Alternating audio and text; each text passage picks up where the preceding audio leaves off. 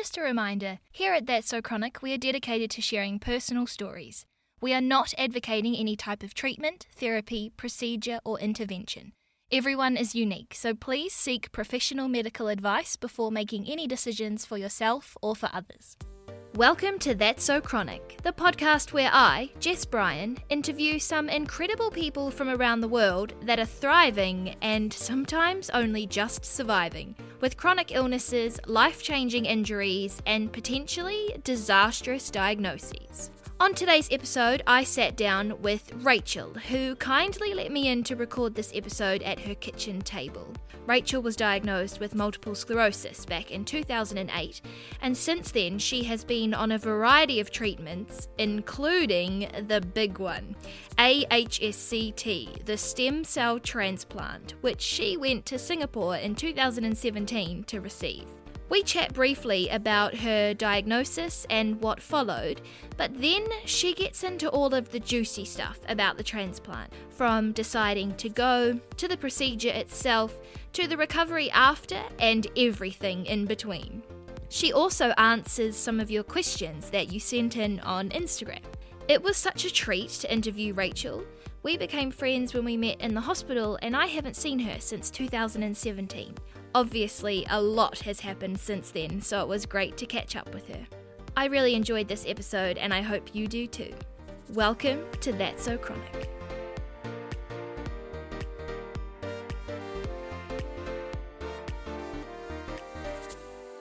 We met in 2015 in the Wellington City Hospital. Yep. Do you remember meeting me? Yes. Do you? Yeah. Because we'd started, like our little group had been going for about maybe 3 months before you joined, I think. And it's a new person, and we all are aware that it was like the first time. And so we all just wanted to make sure that you were happy enough and your mum was there, and I don't know, sorry. Yeah. I feel like I was such a baby back then. Like, I feel like I've grown so much since you first met me. I remember thinking you were so cool. And you mentioned in one treatment that after a treatment, you go and get a treat. Mm-hmm. And I think, because I get a pizza after every infusion now, and I think that's where that came from. So thank you. Oh, I'm so glad. I'm so glad you've taken that on. That's brilliant. We were both getting infusions for Tysabri, natalizumab, and we'll go back to treatments definitely, because I think everybody listening, that's what we're here for today. I'd love to know what your definition of MS, multiple sclerosis, is. The immune system, you guys I'm sure all know this, but the immune system misfiring essentially and attacking healthy cells. So in this case, the myelin sheath around nerve cells, essentially, and the attacks then heal, and that's heal with quotations. Yeah, quotations. It's the healing creates scars, and that interrupts the nerve flow, essentially. And there are sometimes, I don't know, and then there's other point that maybe it doesn't heal, and so it's actually just exposed nerve. I don't know. I'm not a doctor, but as we know, so it's essentially the body's inappropriate response, the immune system. And for me, it mainly affects my walking, but as I'm sure lots of other MSs or most sexiers would attest that it's different for everybody. I think. When were you diagnosed? What year were you diagnosed? I was diagnosed in 2008, and I was 23. Were you at uni? I was at uni. Yeah. Amazing. 4th year. In Dunedin. Yeah. What were you studying? Law. That's full on. Yes. To then be diagnosed with MS. Yeah, and we could also say that possibly it was contributed by that particularly full on year. Yeah. And was diagnosis the beginning for you, or had you noticed things for quite a while? No, it was definitely the beginning. So it was really kind of a swift onset for me. So I think the first relapse I felt was basically earlier that year. I think there was something that wasn't very obvious when I was on holiday, but definitely my first one was March. There's just numbness in my leg. Yeah. It was all of a sudden, and then so people weren't sure. The doctor was like, don't know, doesn't matter. But I was referred to outpatient neurology, but I didn't get an appointment until September or something. And by that point, it had kind of resolved itself. And so that doctor said to me, something that we do need to tell you. And we think about someone your age when we think about MS. And I was like, okay, whatever. Then he was like, but it doesn't seem like clinically even though I'd actually said to that doctor in that appointment, oh, but I've also had these issues with my eyes. Oh. And so I'm just like, how, now in hindsight, I'm like, how is it not looking clinical? But anyway, that's fine. Yeah. People, I don't know, see things differently, I suppose. Yeah. But yeah, anyway, but it was pretty swift for me. So, and then I was diagnosed in November. So And how was the diagnosis process? Did you have to get a lumbar puncture, MRIs? I didn't. It was after a relapse when I was walking back from the pub after my final exam. Yep. And I just started noticing weakness and started limping a bit. And so I was Wow. like, okay. Then I saw my GP, and then they admitted me to the hospital, got an MRI a day or so after, and that was pretty conclusive for them. Yeah. Wow. And so they gave me an option of a lumbar puncture, and they're like, oh, I think, the MRI is pretty conclusive though. And I was like, so it's up to you. And I was like, I'm okay. Yeah. No, You'll I'm understand fine. that, yeah. I don't need a lumbar puncture. Yeah, You yeah. just leave my spinal fluid alone. Let's just leave it. Let's just go with what seems conclusive, shall we? Amazing. And then, because we were both getting Tysabri in 2015 when we met, was that your first type of disease, DMT, disease modifying therapy, as they call it in the biz? Yeah. No, not at all. So in New Zealand, being diagnosed in 2008, nowadays there are much better treatments available than were available then. So initially I started on Avonex, which is an interferon, and that's a once weekly intramuscular injection, which is pretty full. The needles, as you imagine, into the muscle, but just once a week. The next day after injecting, the night before, I'd be kind of fluey and tired and stuff, but it's just once a week, so it was okay. And I did pretty well on that one for a couple of years, actually a number of years, until 2012, when I kind of had a couple more relapses than I was used to. So I was, like I say, I was doing well.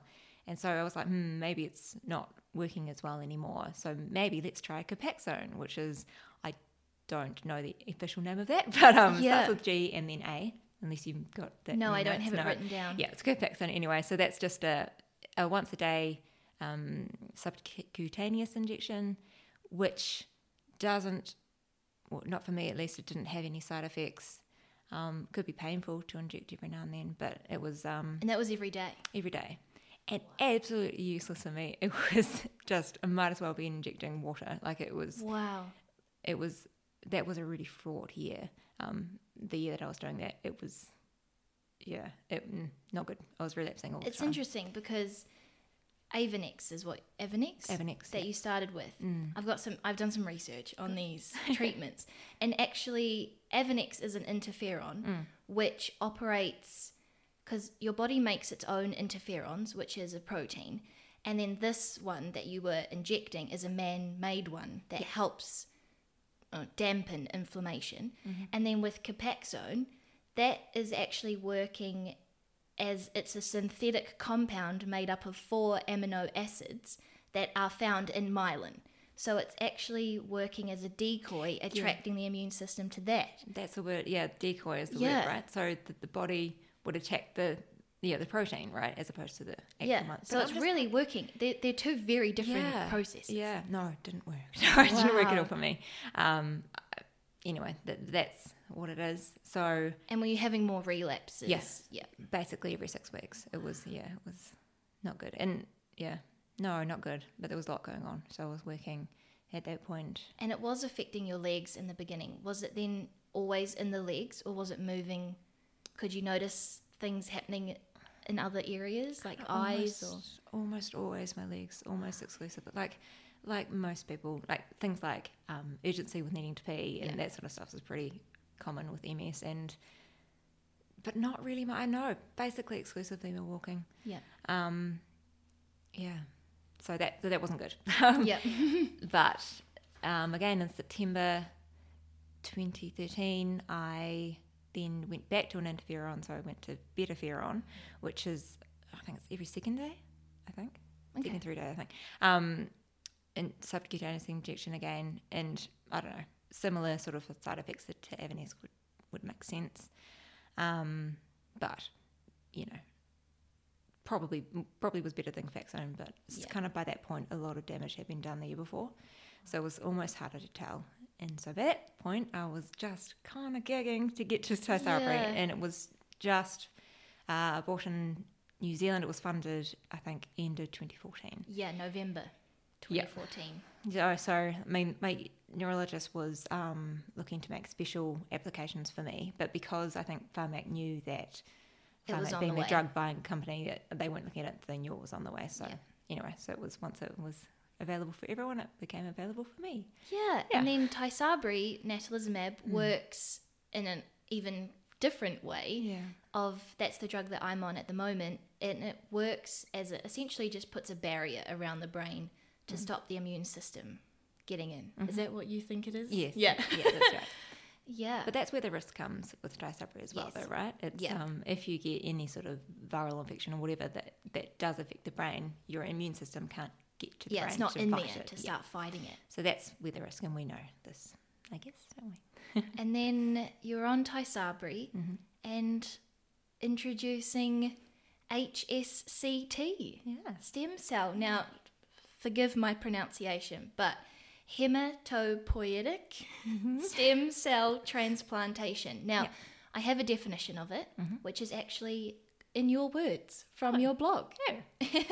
So, at a basic level, HSCT involves suppressing the immune system with chemotherapy and transplanting the patient's own stem cells that were extracted before the chemo to assist in the immune system's reboot.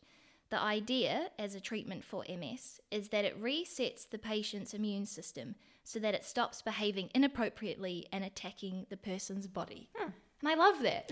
I love the idea of my immune system behaving inappropriately and needing immune like system. a stern telling off. Yeah, exactly. And you don't get more stern than chemotherapy Absolutely. to tell it off, do you? That's true. So what were your thoughts about it? When did you even know that this was a thing?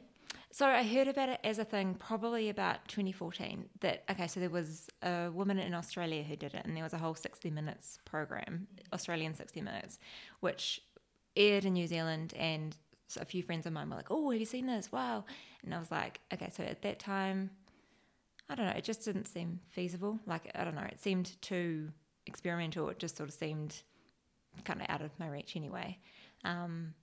So I was going along happily on Taisabri, and it was actually working really well.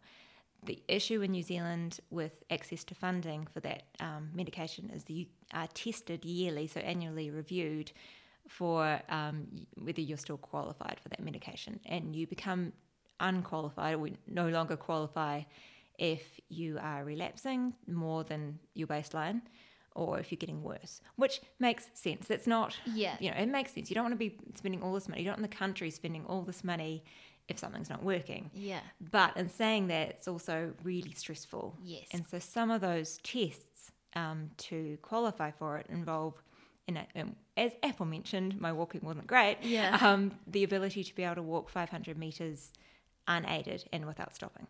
So I would just find myself trying to practice every day my walking, and if I didn't practice, I'd kind of beat myself up about not practicing. It's just like kind of a constant stress. So although Taisabri was working well for me, I was like, well, it may not always be. And I could sort of tell that things were slowly getting worse. Because I think it is possible for the body to become immune to this treatment that it's receiving, and it might become ineffective after a while. So it is a relapsing remitting, and I think technically I was still relapsing remitting, but there was progressive elements as well. Yeah. And I don't think Taisabri works for progression. No, Anyway, I don't. Yeah. Anyway, so I was just aware that it wouldn't be forever, and actually it was kind of time to be proactive about it. So it was literally 2017 in January. I wasn't thinking about it. Then February was almost overnight. I was like, let's investigate this. Wow. And Where did you even start investigating? Because was there even a lot of information out there at that point? frankly, it's all on Facebook, which Yeah. sounds horrendous and really scary when Yeah. you think about it now. But that was actually a major source for me. Yeah. Yeah. Just finding people that had shared their experiences on Facebook, or I think I remember around that time there was a blog circulating of a guy who had just had it done. Yeah, okay. There were, patients' blogs, people who Yeah. have had it done. Yes, that's definitely part of it. There's also just Facebook pages of people who want to get it done and are in the process of Right. getting it done. And there's also people who've had it done, and that's kind of a closed group though. So when you're researching, it's not so much of a thing then. Yeah, I don't know. It's almost kind of a blur now. It kind of just happened so quickly. Did you talk to your neurologist about it? I did, and my neurologist was actually quite supportive. That's amazing. It was helpful. So he ordered the pre-screening tests that I needed to get done before the Singapore wanted for me to do.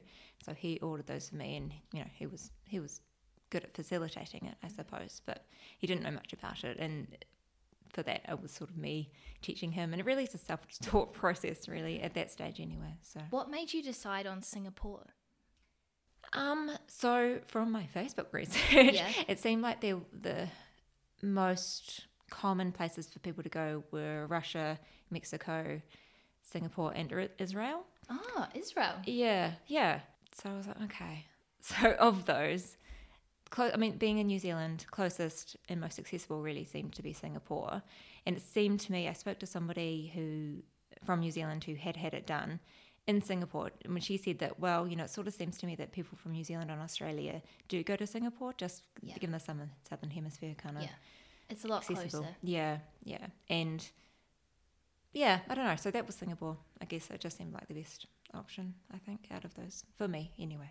This is a bit of a nerdy travel question, but did you just get a tourist visa or something? Like, can you just go to a country and then get something done? Yeah, so I think what it was, automatically being from New Zealand, it was a 30-day sweet tourist visa. But we had to obviously apply for an extension, but the hospital did that basically for me, so Great. it was easy, no problem. That's so good. Obviously, the question I think a lot of people think about when it comes to doing this type of treatment is that it does cost a lot of money. Was that something... So I remember you were fundraising for it, which was amazing. And some of the generosity of your friends and family or strangers must have been so overwhelming. It really was. But then I'm super interested in how you then pay. Like, do you have to just give all of this money to Singapore and then go over there? Or is it like a gradual payment process? No, so with Singapore, it's essentially 2 phases. Okay. And so they needed about $25,000 sort of upfront. So before I got there, in order to buy some sort of machine thing that helps sort the stem cells. So they need to pre-order that, and they need that money for that. So I had to transfer that over, essentially, so before I got there. Yeah. And so once I was over there, so what's interesting here is Singapore, so I did it at Raffles Hospital, and so it's a private hospital in Singapore. I think it's well set up to take credit card payments and all that sort of stuff. So we just went to the business or the finance part and just used the credit card. Hello, AirPoints. No, it was amazing. So it was fairly easy to do. Kind of installments, and I guess. You decide you're going to do it. When I decided that I wanted to do Singapore, I was aware that Singapore General Hospital does it and Raffles Hospital did it as well. And then you picked Raffles Hospital. I picked Raffles. It was a bit smaller. And I love the name, Raffles Hospital. I think it's a guy, one of the founders or something in Singapore. Anyway, I don't want to show ignorance. But also a couple of people, New Zealanders that I spoke to who had done it, both went to Raffles as well. Yeah. So I think you kind of follow people's experience as well. So got in touch with the doctor. So Raffles Hospital website actually has a whole dedicated page to HSCT or AHCT. So the A part of it is autologous, I think. So it means it's your own stem cells, as opposed to people who have it for cancer, it's donated stem cells. Yes. Yep. Anyway, so there's a whole page for that for MS. So it was like, this seems incredible really legit. Resource. Amazing. It was so good. Yeah. So I just got in touch, and they just told me what they needed, and so previous medical documents and records and all that sort of stuff. Just got that to them, and needed an updated full neurologist assessment or something. So that was fine. I don't know. yeah, and they just told me what they needed, and then it was like, cool, when do you want to come? I can see you in May. And I was like, whoa, May's too soon. Yeah, we're in February now. Yeah, exactly. It's only March, April, May. Yeah, exactly. So I said that was too soon, but I started late June, phase 1, and then the heavy stuff late July. And so was Singapore essentially able to do it at any time? Yeah. I think it was that private hospital thing. Yes, yeah. So that's a big thing, because I know from groups I am a part of, or have been a part of, that there can be long waits, and that was something I was quite concerned about when I got in touch with Singapore. I was like, oh, how quickly can you get it done? And that's probably where May came from. But yeah, they're like, tomorrow, come on. Basically. Not quite, but yeah. So I know, because I know that some places do have long-ish waiting lists. So you get all of the documents, all of the pre-tests. Mm-hmm. You have a person that's going to be your doctor in Singapore. Yep. And then you have to find accommodation. Yeah. Was there certain criteria for choosing accommodation in Singapore? So I put my own criteria on it. So I wanted to be closest to the hospital. I wanted 2 bathrooms in an apartment, just because kind of I was aware that when I came out of the hospital after phase 2, be immunocompromised, and I just thought that if I had my own bathroom, then like my partner or my mum, whoever was there at that time, could kind of have their own space, and then I could have my own, I don't know, pristine one or whatever, I don't know. But anyway, that was a criteria that I wanted to have, but I think that was probably about it in terms of criteria. Yeah. Unless you've read something in the blog that I've mentioned. No, I have just reread all of the blog, actually. What is it? msodyssey.blogspot.com? Something like that, yeah. It's actually a really incredible resource, your blog. You shared so much about the process, which I know a lot of people are curious what goes into it. So you arrive at the hospital, you're going to start phase 1. Mm-hmm. What is phase 1? Phase 1 is, so I have 1 day of conditioning chemotherapy. I think that is just to suppress the immune system a bit. So because we're off medication, so I was off Tysabri since March, to get that cleaned out. So I think it's just not so we don't just get a massive relapse or something. So anyway, it's a day of conditioning chemotherapy, and then a week or so of injections to get the stem cells to come out of the bone marrow into the bloodstream. And were these the injections that were 8 a.m. and 8 p.m? Yeah, twice a day. And you did them yourself? Oh, no, Peter did. My husband did. Yeah. No. Yeah. Because I was reading in your blog that when you were injecting yourself for your other MS treatments, you had a fancy contraption. Yes. That helped with this. Whereas in Singapore, it was just like, what? Just literally put it it in. Yeah. And yeah, so I think when I started on Avenex back in the day, I didn't have a contraption, and that was a bit of a fraught experience for a few months. But then I've always had an auto-injector, so I don't really see the needle, and it's just fine, press a button. Yeah. Whereas, so these ones, it was literally just needles, and I'm just not a fan. So, no, I got my husband to do it. He's stepped up to the plate. It was good. Was this you could just inject into like a muscle stomach area, I guess? Yeah, so no, it's subcutaneous, so it's just into the fat. So okay. I think they recommended only doing the stomach, but I was like, no. Look, I've had subcutaneous injections. I'm just going to do it wherever I know there's fat. Yeah. So I was doing it in legs, hips, stomach, and I don't think we did the arms, but just kind of rotating it around because twice a day. Yeah, that's a lot. A lot of bruises and things. So yeah. And then that scrummy injection potion is helping extract the stem cells. Mm-hmm. And am I correct in thinking that the stem cells are in the bone marrow? Yeah. So from the bone marrow into the bloodstream, which, because I think back in the day when you had a bone marrow transplant was essentially what this is, which is essentially what it is. I think in the day they would literally go into the bone. Like, I know. I think, God, again, not a doctor. Shivers. Yeah. Again, not a doctor, but yeah, I think it's new fandangled medicine. Yeah. Anyway, so it brings the stem cells out, and that led to the wonderful experience of 6 hours on a what's the machine called? Apheresis, I think. Anyway, so literally hooked up to a machine. Previously, it had this. The neck tap. The neck tap. Tell us about the neck tap. Tell us more. All right. So, so we're doing twice a day injections for about a week. And then I was admitted to the hospital just for a procedure, which was literally just this big tap, therapeutic word. So just a plastic thing into my neck just to, oh God, it's hard to explain, into the big vein in the neck. And so there's kind of two little taps coming out. So one's for taking blood out, one's for putting it back in. So it's kind of like a really extreme cannula, I guess, isn't it? Like full on. I've seen the picture of when it was removed. Yeah. It's big. And that was probably actually one of the hardest parts of this whole experience, was to actually have that thing in my neck. Yeah. It, like, I wasn't sleeping, and the injections were kind of causing my bones to be a bit achy, and it was just like fucking horrendous. It was awful. Frankly, that was, for me, the worst part. In saying that, I've spoken to other people who've had it since, and it's like, oh, no, it's fine. I don't know. It was all good. So I was like, okay. So that was just me. Yeah. But I think I would be on your team with that as well. It just felt like I couldn't sleep on my right, and I don't know. It was it was uncomfortable. But anyway, that was fine. So that was in, and then, so that was put in on a Thursday, I think, but then it wasn't until the Monday that we actually did the stem cell extraction.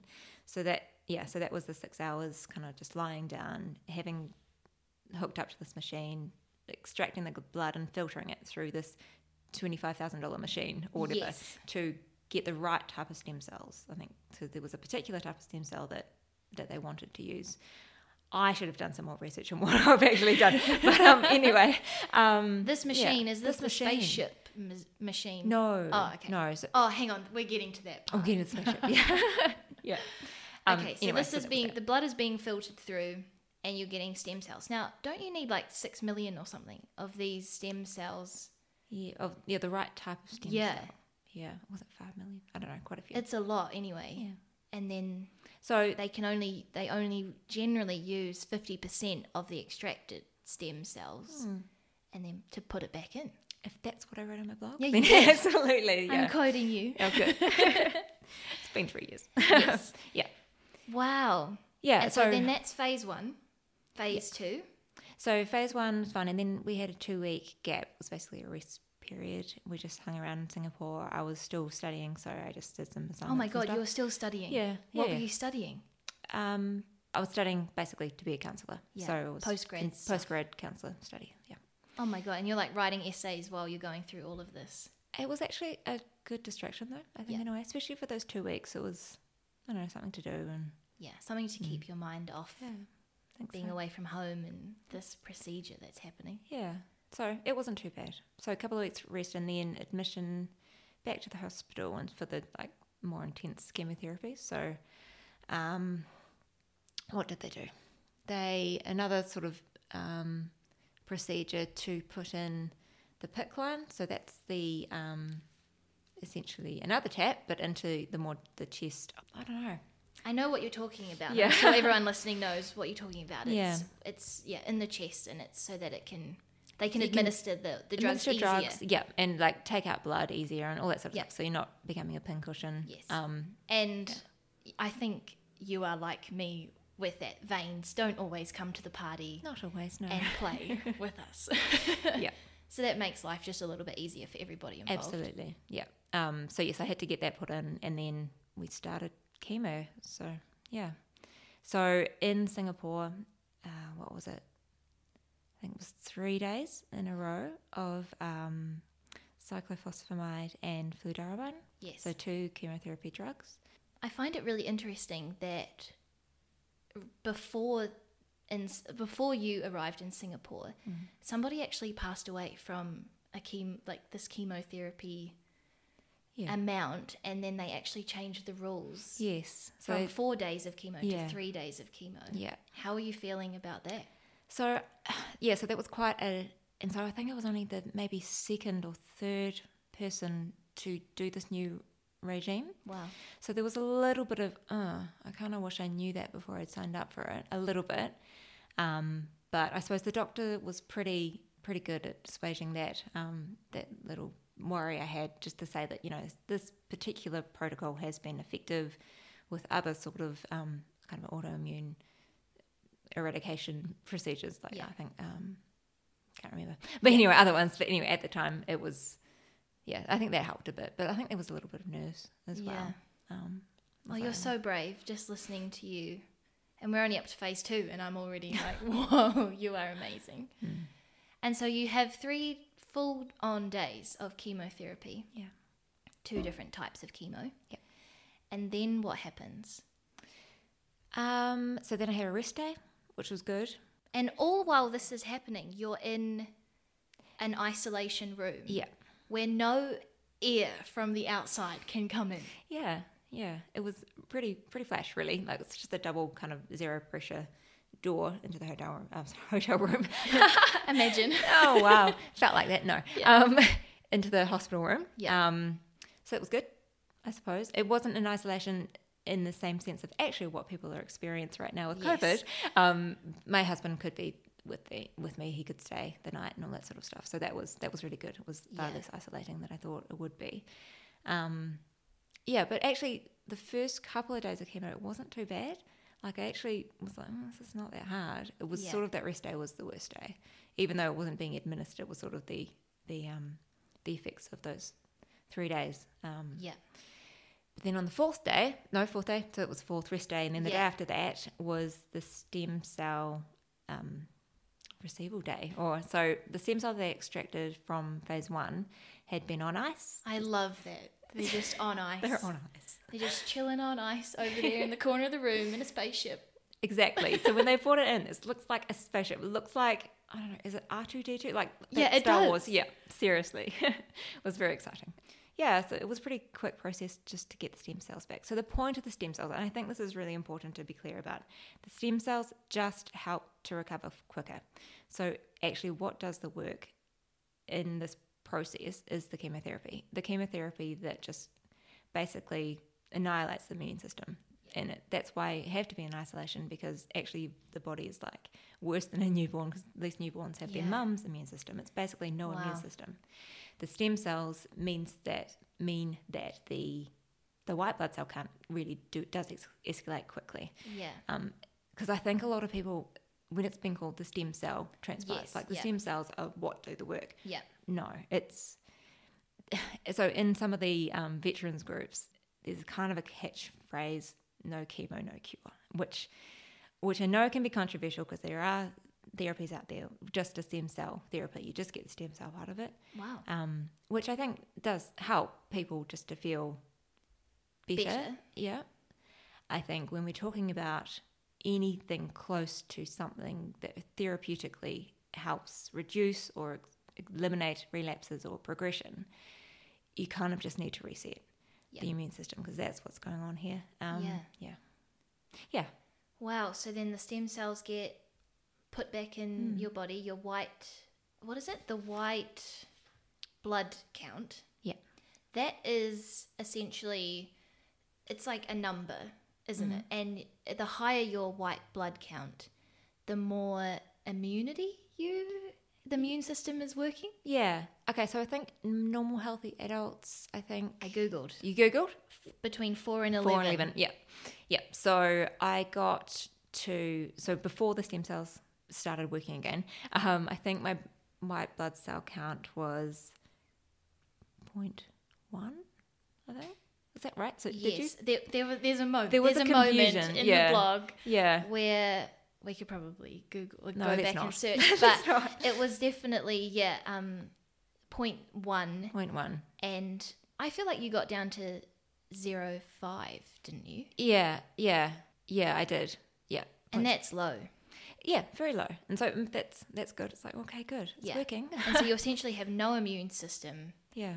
And then the stem cells come back into the body. Yeah. The white blood count rises again. And it was actually quite a fast rise for you. Yeah, it was. So the tide starts turning, and it starts slowly, but then it's like it was maybe a 1 day, and then the next day it was like 6. And I was like, shit, this is amazing. Oh my God. Yeah, so go stem cells. Yeah, I'd say good work, body. So it went quickly. And actually what they do worry about is engraftment disease or syndrome or something like that, and so they worry about that, so they put you on steroids a little bit just so you don't. And you mentioned that you were taking antivirals. Yeah. just to And- help with this process? Well, it's anything in the body, any virus you've picked up throughout your lifetime, chickenpox, cold Right. sores, anything like that, which doesn't get killed by chemo, Yeah. but it's still alive in the body, right? So Okay. when you have no immune system, the immune system usually would be suppressing it naturally, but when you don't have one of those, then you Yes. kind of need a bit of help. So Yes. antivirals, are really pretty important actually, and I still take them Okay, yeah. as well because I have no time for shingles. No. Yeah. No, I don't think anybody right No. now needs shingles in their life. Yeah. Wow, and this all went faster than you thought it did. Yeah. So I was prepared for, I think, a 3-week stay in hospital for phase 2, and I was out in 2 weeks, so that was a nice surprise. Yeah, and- that's amazing. yeah. Were you then able just to go back to the apartment in Singapore, rest for a bit? Did you have to go back into hospital? Yeah, so I was going back to the hospital weekly just for checkups, so blood tests and talking to the doctor and stuff. But actually, yeah, just back to the apartment and just taking it easy, absolutely. So by that stage, my husband had to go back to New Zealand, but my mum had come over to take over. I love mums. So Mums are so good. so good, and that was really good actually. See, she enjoys. My mum loves cooking, which is wonderful. yes. So she just was a really good support and Yeah. looking after me through the rest of that time. Yeah. And when do you get the all clear that you can leave? So I didn't anticipate to get back to New Zealand until like later on in September, but I returned home on the 1st of September, so 3 weeks early again. So I don't know. It was just trajectory of the white blood cells and no complications or anything like that. Yeah, and they're so- doing all these regular blood tests, Yeah. and I guess if something was going wrong, that would be showing up Yeah. in the bloods. Yeah, and it's about being safe as well, and watching the diet so you're not having raw things, raw meat or fish or Yeah. washing things properly and No cooking things properly. leftovers. No sushi, sadly. Yeah. No soft cheese. It's very much like a pregnancy diet, actually. You write in your blog, which I think is so beautiful, you're like, and no poached eggs. The millennial in me is dying or crying about this. Let's just be clear, it was 3 years ago and it was far more Yeah. dramatic. Yeah. Amazing. So when you get back to New Zealand, what was your life then like? Did you have to change the way that you were doing things? Were you more afraid of viruses or... Yeah, I was a bit. So we're still being monitored with blood tests and things like that, which is good. And was your GP Yeah. monitoring Just that? my GP, yeah. So Amazing. I got in touch with her when I was in Singapore because I realised I hadn't organised a haematologist. Yes. But she was pretty confident that, we'd just do the test and just keep an eye on things. And if we needed to get in touch with a haematologist, then we would. And I think that's an interesting point that I know I wasn't really aware of, but actually this whole process is more in a hematologist's Yeah. realm rather than a neurologist's Yeah. world. Absolutely. It's an odd thing because it's so dependent on hematology, of course, which Yeah. makes sense. But we're talking about a neurological condition. Yeah, and it's no wonder that when, patients are going to their neurologist and they have MS and they're talking, well, could I get this procedure? That the neurologist doesn't really know Yeah. too much about it because it's not actually in their world. No, there's some very rare neurologists who do take a particular interest in this, but yeah, exactly. Not Yeah. their wheelhouse. It's not. Yeah, you only know what you know, don't you? And they know a Exactly. lot about the brain and what's going on Yeah. there. But yeah, so I mean that's one thing that I think some people I have heard really do come up against their neurologist Yeah. when they are looking to do this procedure. And this procedure is done. It's done for cancer. When I was searching, it's mainly done for leukemia and lymphoma, but also it's sometimes used for multiple myeloma and neuroblastoma, which when I was researching, that broke my heart because that type of cancer is most often found in children under Yeah. the age of 5. Yeah. And it is a thing that it's known, it's out there, but the research around it working for MS, that's where they don't really know. In your experience, is that a time thing? There just hasn't been enough research over time. I think so. I think there are some studies being done in the States, which is good. But again, it's a time thing. So a lot of people, no, not a lot of people, it needs to be done properly. Obviously, you need these strict parameters around who your control is and all of that sort of stuff. And it needs to be done properly. And yes, you're right, over time, because some people, unfortunately, do relapse again after getting this treatment done. And I think, depending on how you want to assess the usefulness of it, I mean, some neurologists or medical staff will say, oh no, everyone relapses again. What are you talking about? There's no way. And it's just sort of about wanting to try it, I think. I don't know. Did you have any expectations before you went in? I did. I think I thought that because I was still technically relapsing remitting, under 35, like within 10 years of diagnosis, that I'll get out here and I'll just be running out of the hospital. I just thought that everything, all damage that I was experiencing would somehow be miraculously cured, which isn't the case. Which is unfortunate. I think a lot of people do have that expectation of improvement. Yeah. And what I did pick up a bit from the hospital from Singapore was they do prefer people in the super early stages of the disease, because they do see basically the cure and improvement. And so I think that's, I think one of the doctors sort of said to me, so we are finding that people who are more moving to the progressive stage of the disease, they'll probably just, stay. And I was like, are you kidding? Even then, when I was hoping that I'd, be running out of the hospital, even then, to actually just be halted, actually not have to worry about progressing further, not having to worry about any further deterioration, you have to actually understand what it's like to be faced with that as a fact in your life, to actually say, well, if you could tell me that wouldn't happen to me, that's huge. Yeah. It's actually huge. And it kind of baffles me that sometimes some people just can't really see that as a benefit. I don't know. Anyway. Yeah. So yes, I was expecting that I would get better. Mm-hmm. And but as it is, it's still pretty good. Wow. After you got back from New Zealand, did you start physio, was it? You were actively working on your strength, mobility. Yeah. In Singapore, still actually, I did start some physio. Oh, okay. Yeah. When I was Raffles Hospital is pretty much full service, so I was seeing a physio there. But I carried on with that when I got back to New Zealand, and then I think the next year though, 2018, I started seeing a clinical exercise physiologist who would come and visit me at home, and we'd sort of do personal training sort of stuff, which was really, really, really helpful as well. Absolutely. Keeping up exercise and things like that is crucial. Always. So the question everybody is wondering, did you notice any improvements? Yeah, a little bit. Yeah. So I think definitely bladder's better. Nice. I know we've been talking for 43 minutes and not one of us has had to go to the toilet. True. Brilliant. I think that's probably the most noticeable in terms of improvement. Yeah, but generally it hasn't gone worse. So that's yeah.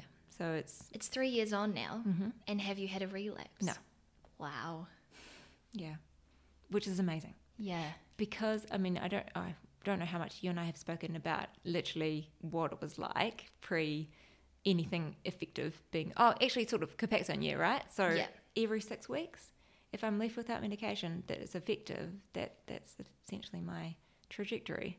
Wow. Whereas to almost the day be 3 years post, and actually to be just as good, I'm going to say good, that I was in 2017, then it's huge. Yeah. Oh, that is huge. So we just had a little bit of a technical difficulty there, ran out of batteries. But I am conscious of the time. I don't want to keep you for too long. Everything that you have just said is so amazing and so insightful. It's such an insight into the procedure of HSCT, especially, being a New Zealander, getting it done in Singapore. But I also posed the question to some followers on Instagram whether they had any questions. If they could ask someone who has had this procedure done, if they could ask them anything in the world, what would they ask? So this is sort of like quick fire questions. The first question, a dear friend of mine has asked, will it make me dance like liquid silk? I'm currently a very clunky mover. But I think that leads on to another question that we got was, what improvements were there to your MS symptoms? And I find that question really fascinating because they are expecting there to be improvements. Yeah, well, that's a good way to think. Yeah. So we sort of covered this a little bit. I haven't noticed massive improvements. I really haven't, if I'm being frank about it with myself. And I remember what my mobility was like before and how it is now. I think it was about the same. Main thing being bladder, which is helpful. Yeah. But very helpful. yeah, I don't know, just steady and stable. Yes. Has there been any change on your lesion activity on an MRI? I had essentially what we called a baseline MRI basically the month after I got back from Singapore. I haven't had one since. Okay. And that's a conscious choice because I know a few things about MRIs are, depending on what machine, like different machines, different calibrations, that's the word I want. So different calibrations, you can literally not have changed, but one machine might pick something up and another machine won't. I didn't want to put myself in the position because actually, if it's not worked, what am I supposed to do? Yeah. So I didn't want to start stressing myself out by having this baseline one and then having another one possibly on a different machine, possibly, I don't know, just different. Yeah, a variety of different Absolutely. factors. And it to find different things, and then I just kind of freak out about it and just be like, shit, it hasn't worked. Yeah. So I've decided not to. I'm just kind of assessing myself, I guess, clinically, I suppose. If I'm noticing a change, then maybe we'll do one if that's helpful. But actually, I'm just trying to go by how I'm feeling. If I'm feeling good and, no change, then I'm like, fine, let's just run with that. I Exactly. suppose. Yeah, that's just how I'm going. So next question, where did you go to get it done? Singapore. And how much did it cost? In the end, so it can vary because I had a temperature one day and so they gave me antibiotics, but otherwise I had no complications. I was under budget in a way, so it would have been maybe $120,000 all up. I was budgeting for $200,000, but yeah, so 120 all up, about that, I think. Yeah. And what type of fundraising did you do? So had a Give a Little crowdfunding page, which was huge. People are amazing. Friends and family sort of donated. We did an auction at my old workplace, did movie nights, and yeah, it was humanity. It's amazing. Yeah, just beautiful. That's the sort of things we did. So heartwarming. And what was the total length of time? So if I was over there end of June and home by start of September, a couple of months. June, July, August. Yeah, 3 months, around 3 months. Well, end of June, so. Oh yeah. 2 and a bit. 2 and a bit months. All right, next question. Somebody reached out on Instagram and they said that they had just read, I think her name is Sandy Salvi. She's a comedian, an American comedian who has MS, and she actually did the HSCT treatment around 20 years ago in San Diego. And in her book, she mentions that, I haven't read her book, this is just based on what this question came in. In her book, she mentions that her body expelled certain objects, like a piece of pencil that was stuck in her arm from childhood and her breast implants. And on Instagram, they're wondering whether that was something that was mentioned, whether that was a possibility, a side effect, that your body expels things. And if people have tattoos or piercings or previous surgeries, if that's something they should be worried about.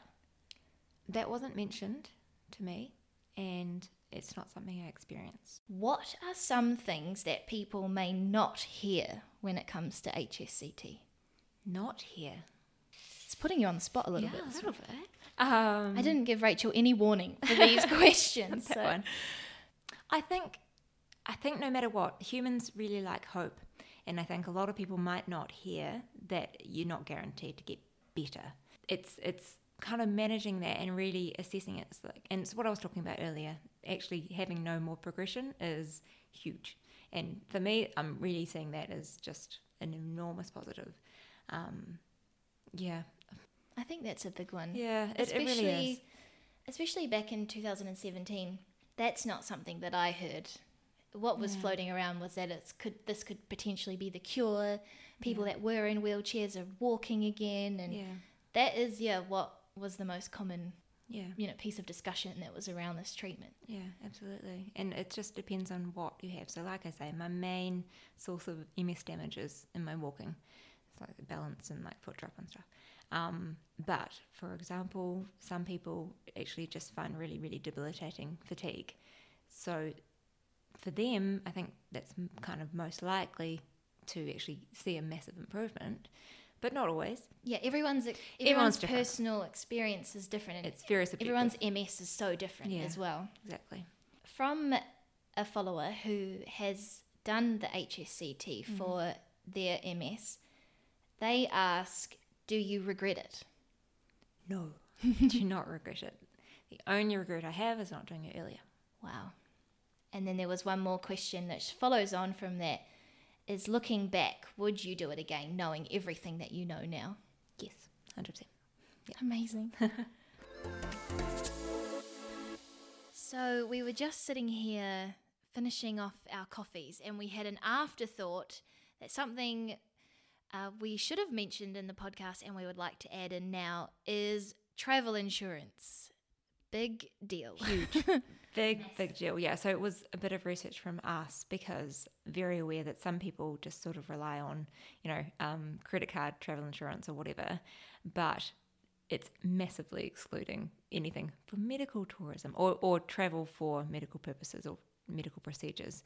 So the only place we found and what we ended up getting travel insurance with was American Express, so Amex. Let me just have a look. Yeah, so American Express travel insurance, which is through Allianz or something. But yeah, so that was the only one that would cover us. And yeah, so, if we lost our bags or something, that it can't be voided because we're over there. So I was getting HSCT. So yeah, that's really important too. I just wanted to share that because it was a bit of a stress at the time. Thank you for listening to another episode of That's So Chronic. Like I said at the beginning, we are sharing personal stories and are not advocating for any specific type of treatment.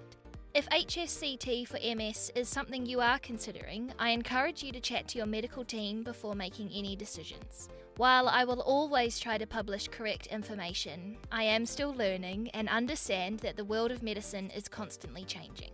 If you want to reach out, you can find me at That's So Chronic on Instagram. And as always, if you enjoyed this episode, please press subscribe on Apple Podcasts, follow on Spotify, and leave a review wherever you get your podcasts. That helps me get into more ears around the world to hopefully spread awareness, and more importantly, hope.